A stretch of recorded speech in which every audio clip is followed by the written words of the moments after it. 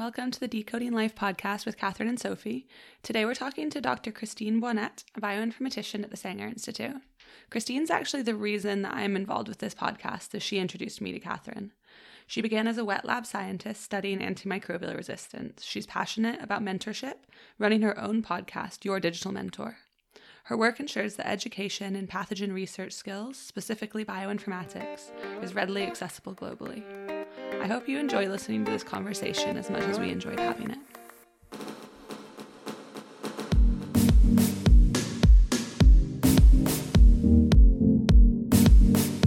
I'm really excited for you guys. Wow. Thanks for inviting me, by the way. Thanks for coming. Thanks for suggesting me. No, I knew you'd be perfect. It's a very audible sounds. You both have very nice audible voices. So I thought you'd be perfect together. So, you're back at Sanger now, but you previously worked for Sanger on antimicrobial resistance mechanisms, and you helped to develop TRADIS. Could you give a brief description of what antimicrobial resistance is and how TRADIS can be used to help investigate that?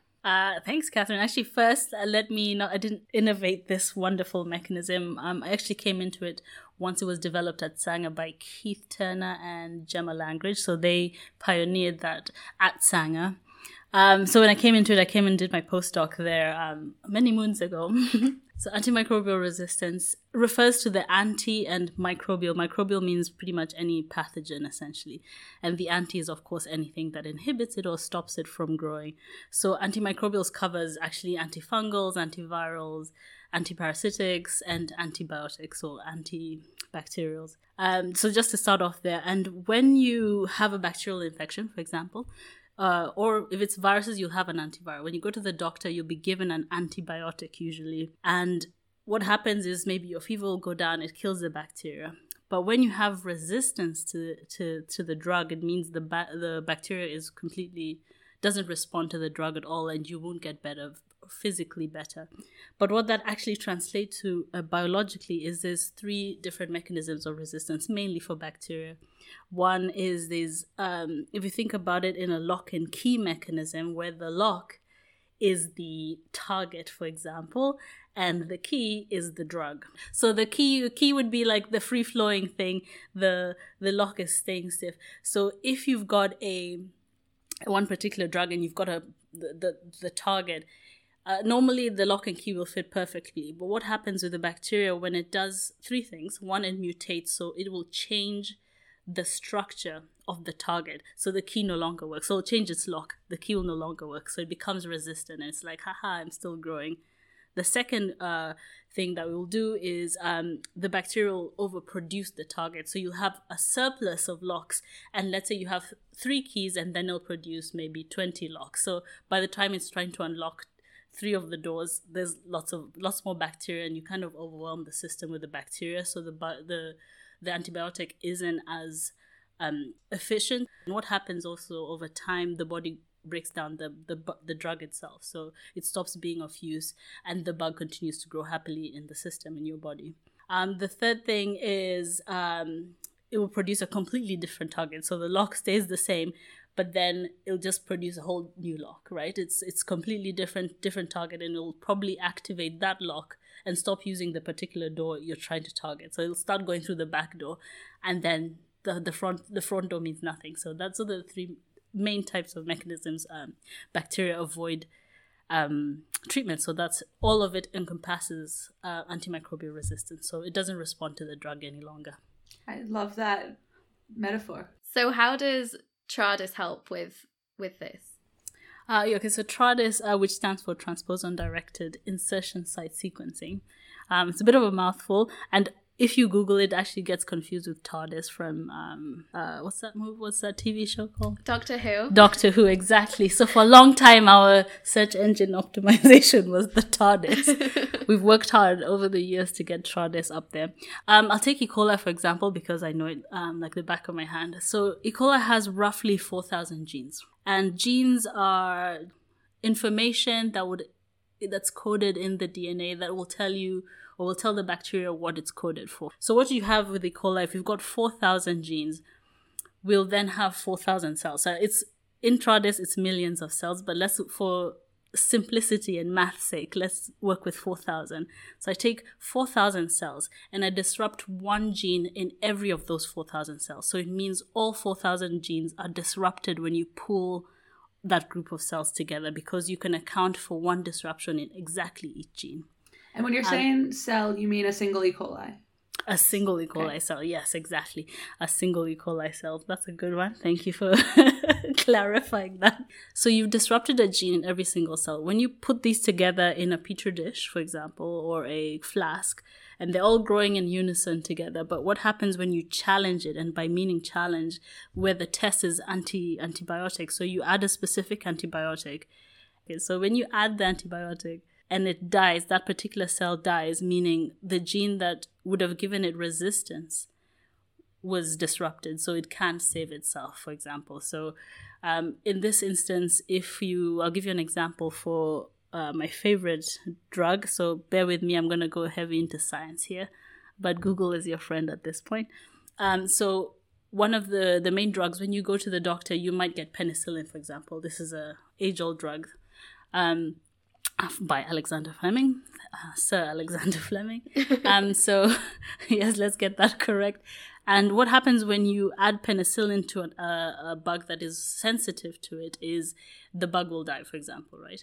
But then if it becomes resistant, it produces a particular protein that causes it, it kind of just stops the drug working, essentially, and the bacteria doesn't grow. So when you challenge these bugs and you've disrupted that particular gene that's that sort of cleaves up or sort of eats up the drug, it means that it suddenly becomes sensitive.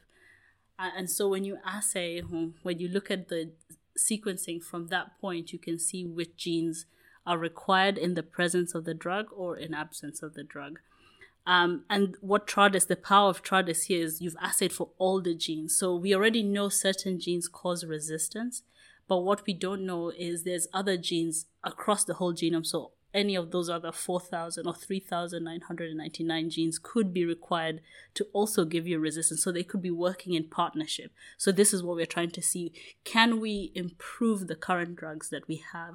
Or can we create new targets that can work in tandem with the drugs that are already out there? So this is the whole point of TRADIS. So just to clarify, so with TRADIS, it's the laboratory technique for identifying resistance.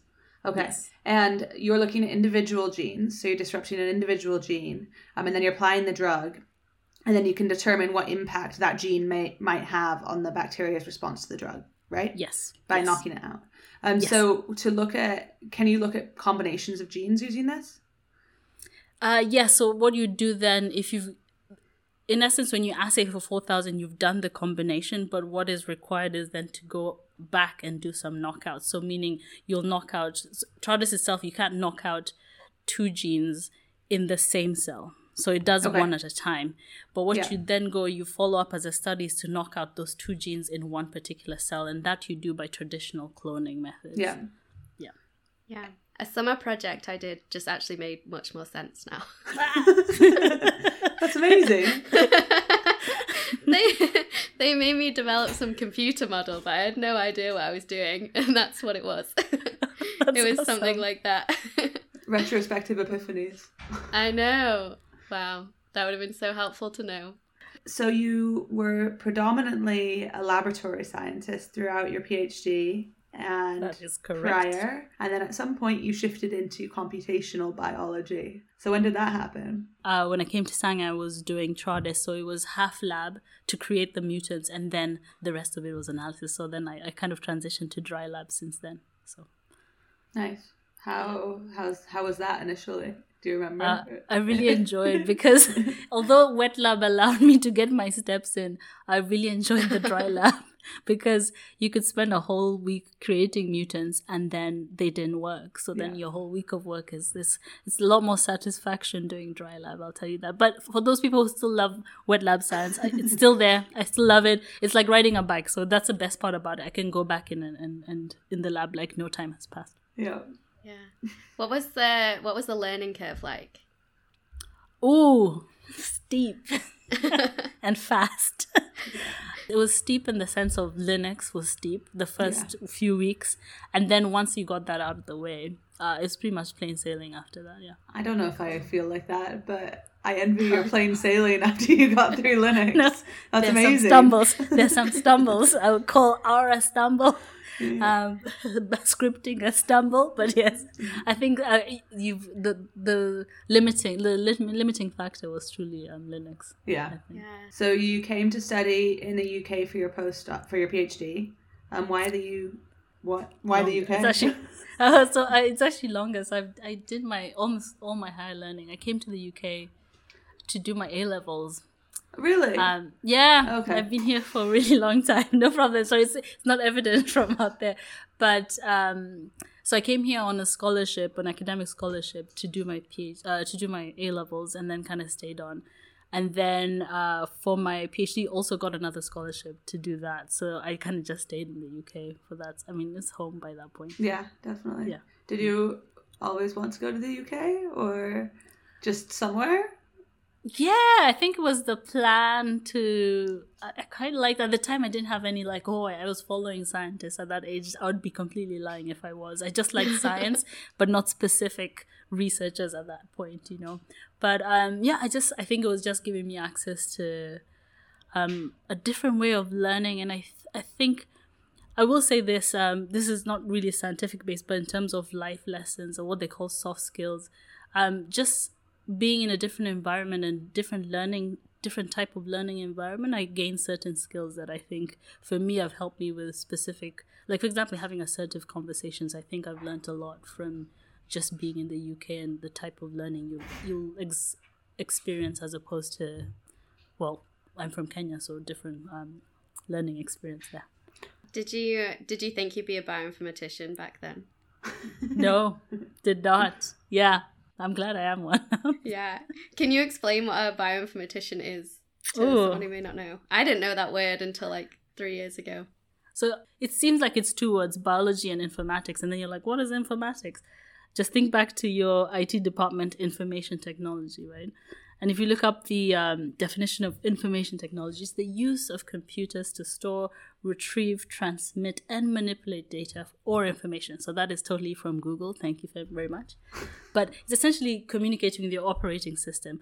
And if you try and put those two words together, you're kind of understanding what the biology of an organism is and also understanding its system. In this instance, its form of information is DNA, and then how that works as a whole system into proteins, into, enzyme function, living function, and sort of understanding what makes up a cell, any cell, or in terms of viruses, any viral particle. So it's any organism, essentially. Lovely. Beautiful. Yeah. That's a lovely definition. So you're currently working on the Juno project, which seems like this incredibly ambitious project that you'd obviously need some bioinformatics skills for. Can you describe some of the key aims of that project? Yeah, sure. So Juno itself, the name actually comes from a goddess of mothers and babies. And what group B strep is, first of all, it's an opportunistic pathogen, meaning it normally lives quite harmoniously in our bodies, but can actually cause disease in babies. And usually they get infected during the process of birth, right? So VB, and if you're keen, look up what VB is. I don't know if I can say it in a podcast. But unfortunately, we see it has quite a high mortality rate sometimes in kids or in babies, but we see specifically a high mortality rate in low and middle income countries, simply due to prevention strategies such as no or low screening in pregnancy. And in terms of mortality globally and why it's so important to look at this in a kind of holistic global view is that, like most infectious diseases, if you don't know it's there, you wouldn't be looking for it, for example. So it's really hard to respond with any health intervention at all, as well as if it's for it to be quick enough to be able to respond. So what Juno aims to do is to sequence as many Group B strains or GBS strains as possible in as many countries as possible, so we can really understand the type of diversity we have in these strains. And just to add in there, GBS has several strains that can cause disease. So knowing which ones are the ones that are disease causing can help us to improve intervention strategies. So that's pretty much Juno. And within Juno, what's your role? So my role is doing disseminating training. So I train our global partners in Juno. So at the moment, we are 3 years into a 4-year project, and we've got samples from over 35 countries, and we've got project partners from 47 countries. So with them, we are in collaboration, and then we can bring data in from across the globe to be able to look at this kind of population dynamics, or look at the diversity of Group B strains across the globe. And what I then do is I train our partners in bioinformatics, so to be able for them to analyze their regional data to put it into a global context. So originally, when you were planning this and planning on training, was the intention to go to these places and actually do trainings? Yes. So we had a pre-course survey that we designed, and from that we've ascertained there's several different types of learners. One is there's the clinician who doesn't have time, so they just want to understand the basics of genomic sequencing and its impact on public health, for example.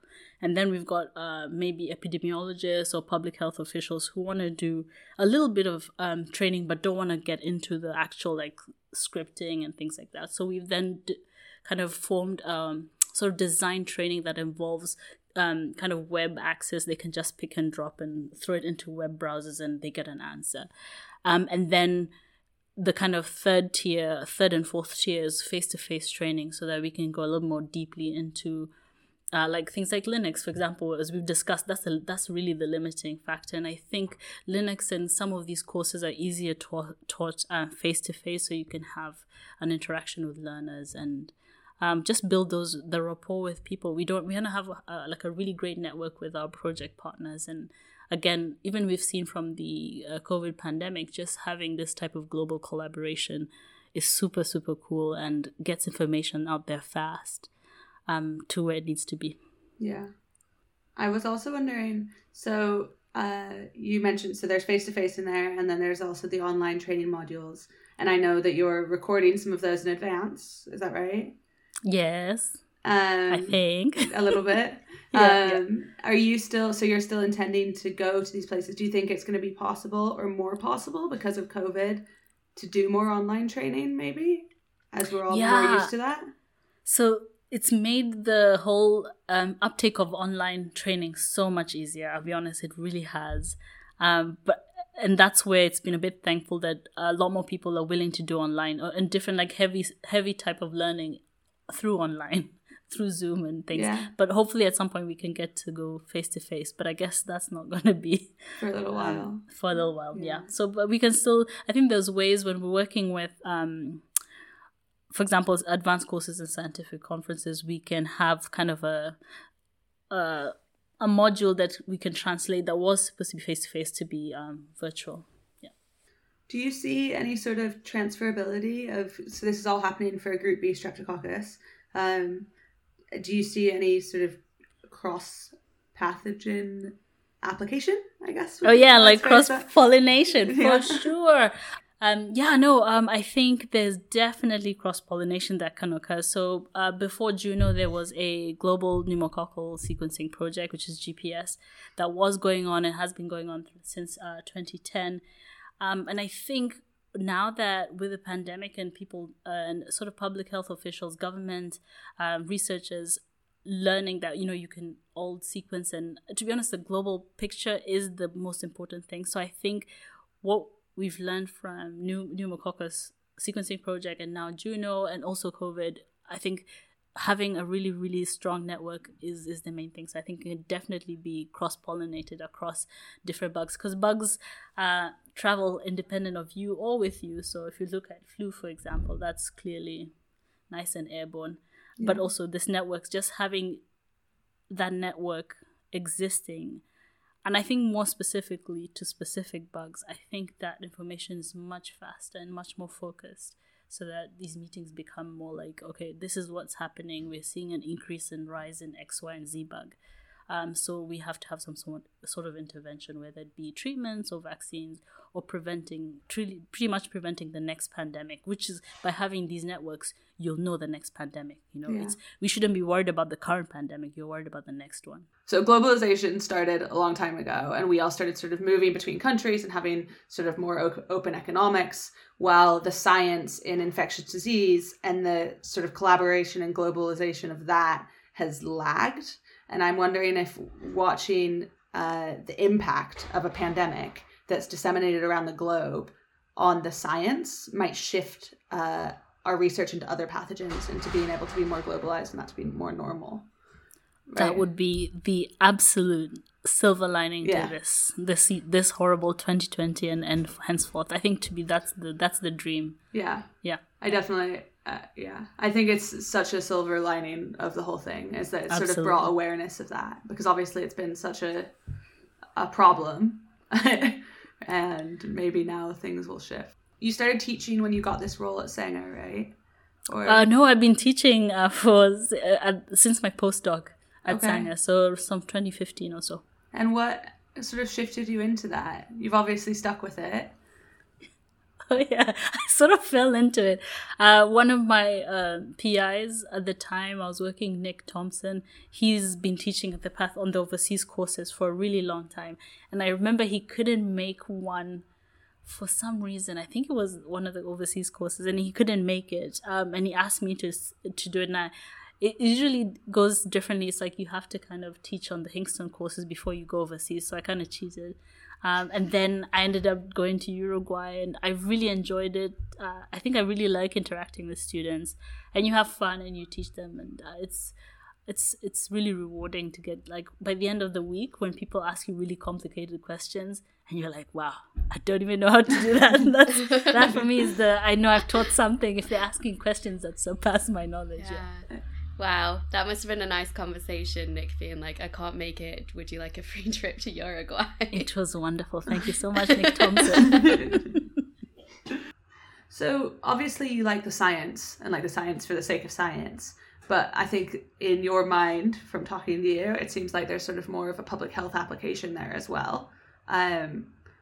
Where do you think you've always had that? Do you think you grew up thinking you wanted to do something in health, and then science was the way forward with that? Absolutely. So I've always been, I grew up in Kenya where the HIV rate at the time was really, really high, and it was about public awareness. That's actually the main campaign. And for me, the science is just interesting because I've always been interested in the micro of it. But I think getting people interested and knowing what science can do is really the way forward. And I've always had that. And making science applicable, so using applied science, so not only doing great research and doing good science, making that work for some greater good. I think that's like it's not, for it to sound like I'm part of the Avengers team, it's essentially that. I just want to make the world a better place through health. Yeah, definitely. You kind of are an Avenger. I'm gonna take that. We're all Avengers. So you at Sanger, you also work on the advanced courses. Are they separate to the training that's done through Juno? The Juno GPS one. So we've combined the training for GPS because they also have, I think it's over 60 partners globally. So I've combined the training for both of them, but I just use Group B Strep and Strep Pneumo as examples. But actually anyone can do that training. It's free online. And again, working at the Sanger and also with advanced courses and scientific conferences, what I really enjoy teaching through these mediums is that it's free and accessible for everyone. I think for me, equitable access to bioinformatics research and training is super, super important. And these are my fundamentals. And I, through ACSC, which is advanced courses and scientific conferences, there's two mediums I teach at. So the first is the overseas courses that I teach on, and this is a face-to-face model. But now it's going into virtualization courses, and it's more traditional. So you apply, and I think it's 20 people per course, but these are run so frequently for anyone to use. And the aims of these courses are actually just to build capacity in biomedicine for research and healthcare communities in Latin America, Africa, and Asia. The second one that I'm involved with is a partnership with FutureLearn and Advanced Courses and Scientific Conferences, and these are completely online. Although I'm focused on the bacteria side, it's actually just a range of courses they provide from biomedical, genomics, bioinformatics. And these are free to learners everywhere in the world to take almost any time in the world. Hopefully our courses will be open from this year, so meaning you can join them whenever you can, and we'll have an FAQ. But when they're open, you have developers like us who are on there to help facilitate the course. So yeah, I recommend, and they're really nice intro courses and general courses, so get on it, go to the ACSC website and you'll find them. Cool. Yeah, it was actually the first time I saw your face was on one of those courses. Oh really? I remember we exchanged emails. I was like, That's lovely. hello. So teaching's obviously always been a passion, and it seems like it's been quite consistent over the last few years. So you've started this mentoring podcast. How did the idea for that come about? Yeah, thanks. So the podcast itself, it's called Your Digital Mentor Podcast. And the podcast was a result of a mentorship contest that was held in 2019, late 2019, by the TDR. It's a combination of TDR and SESH. And TDR is a program for research and training in tropical diseases. And SESH stands for the Social Entrepreneurship to Spur Health. It's a crowdsourcing group whose focus is on improving health.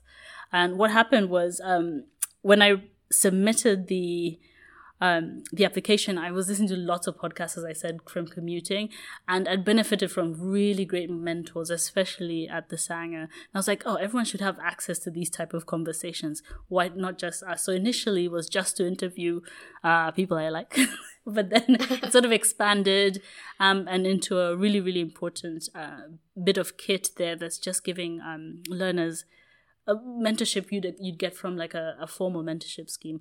But we'll hopefully get into season 2 in a bit longer. But this was obviously a baby, and kind of was made possible by some really great women in STEM. If you don't mind, I'll just list them here. Go for that's Alice Matimba, Isabella Malta, Emanuela Opong, Catherine Holmes, and Mariana Vaz. So these are just some really talented women that kind of brought season 1 and hopefully season 2 as well. And you can find us at any podcast a favorite podcast app, and we're just Your Digital Mentor Podcast. From listening to it, it seems like it's not just applicable to people working in science and research, which is what I loved. Would you say that was a goal for it to apply to kind of anyone working anywhere? Yeah. Initially, I think when we planned it, it was also anyone in early career research and public health, clinicians as well. I think that was mainly anyone in science. So yeah, pretty much anyone. But we do some social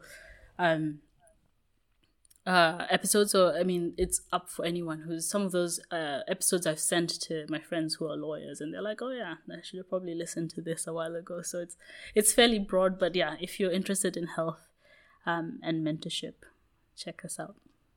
That's funny because I think we think of a lot of sort of disparities between various groups of people in the world, and I wouldn't say mentorship is like the top one, but when you say it, it's so obvious. I don't know, did you feel, obviously you had a lot of good mentors at Sanger, but did you have good mentors prior to that? Or was there anyone that sort of specifically spurred on your interest in science and made you think you had a leg up on anyone else? My mentorship really changed how I thought of my career as soon as I got it, and I think it was more evident at Sanger and going forth and accumulating those types of mentors. And there's different types of mentors. You can have peer-to-peer mentors, as well as formal mentors, as well as, and not always your manager or PI is your mentor, but they can be as well. And having these type of kind of frank conversations about career that has nothing to do with the current project, but like where you're going, was really important. I realized then, I should have probably have had these type of conversations with even these kind of mentors you were given in undergrad, whom I saw once in my 3 years at Imperial. I was like, oh God. So I don't think I would call him a mentor. Yeah. What do you look for in a mentor? For me, I mean, and I've learned a lot through the podcast, but for me, it's a relationship. We have to both get on. My strongest mentorship relationships are people that I genuinely like, and we can be friends on or off the mentorship. So usually mentorship is like you're going for a specific goal. For example, if you want to, I don't know, apply for a grant in 6 months. So you're working very specifically towards a specific goal. But I'm more organic with my mentorship, and I just kind of, I prefer friends, but I also understand like sometimes it's to a goal. So I need to be like, if I'm arranging a meeting, I'm like, okay, I have to achieve this specific thing, and then we give a timeline. So it can be outside of our friendship, our normal interaction, but there has to be a goal to the type of specific. I just can't, a term they use is chew the fat. So just wanting to chat is okay, but then sometimes it's really helpful to have a specific goal in mind. So you say that it was only really when you came to Sanger that you started getting kind of mentorships in kind of a formal way, where you started to recognize them. Did you ever struggle to get that relationship in uni with people who you related to that were working in science? Yeah, I think I did. I think for a long time, you're thinking of them as your professors, so not really a mentor. And I think I just kind of guesstimated my applications of stuff. So I kind of did my master's, and that was just I like this course, I'll do it. Yeah. But there was no strategy to it. It's just things I liked. But I realized, and I think I should have taken more advantage. But I did have a informal. Now I look back at one of the postdocs that I did my PhD was my mentor, who is now my friend. But I think I could have taken more advantage of it. Then, not that it's been completely detrimental, but I tell people as early as you can now, get a mentor. Yeah. Yeah, I guess looking back at my university experience, doing a physics degree, pretty much every professor or lecturer was a middle-aged white guy. Ooh, mentors that don't look like you. For example, when I look at my sort of more formal and traditional type of mentoring with somebody more senior than you, if I really look at it, mine are all white men, to be honest. And I've learned a lot from them just because they may have experience, they've got time in the particular career I'm in. But once you bring in peer, when I brought in peer mentorship, it's across the board. I have peers who are in different, completely different sectors. And I also they look more like me. They're all women and people of color. And then you can have more experiences. And I still learn a lot from people who are my peers, especially where maybe my mentors, or I don't have access again to my mentors as often, whereas my peers, I have more access to them. And they may be going through the same thing with you. And it becomes like a group type, maybe this would be better. So I would really encourage peer or group mentorship. Yeah, I guess you should seek out mentors. And maybe at university start thinking about getting that advice of how to tailor your career. But I guess, how do you start that conversation with someone? Oh, yeah. I think you have to just be assertive and ask for it. To be honest, with mentorship, you just have to come out and ask.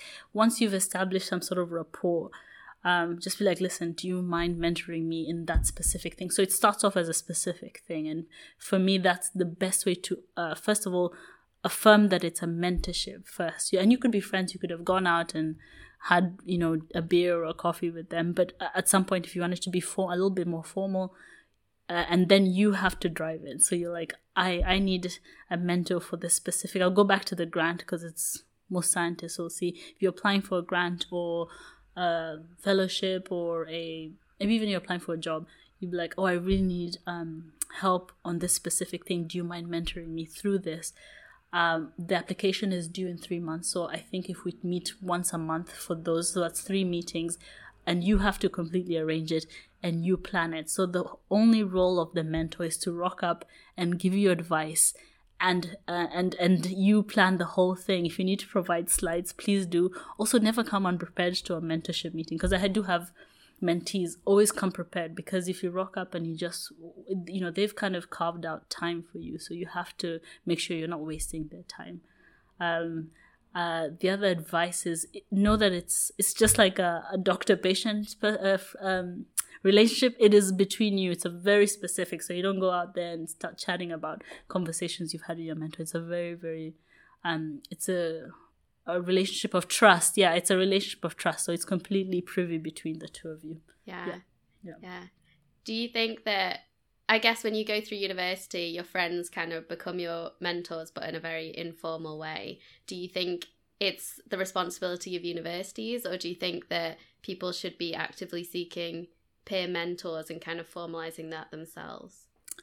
I'd encourage both. So I think when you formalize it yourself, it's a much more organic. So as you both were nodding earlier when we said, you were given some mentor in university that I never saw. So again, it feels forced. But the other advantage of it being an organized mentorship scheme per se is that person has agreed to be a mentor, so they've always carved time out for you. Whereas if it's a peer or somebody you've chosen, you'd be trying to fight for time because it wasn't as. But if it's formalized, you both agreed, you've gone into an agreement of being able to be a mentor or mentee. So that is already time allocated to you, and it's something you'd ask of a mentor and a mentee when joining a scheme. So I'd say both work completely. Yeah. It's funny. So listening to you sort of talk about this, you sound so passionate and psyched, and I think you sound like that when you talk about AMR, but it seems like this is like really where your passion lies right now. Do you think you felt that shift happening, or did you just organically happen?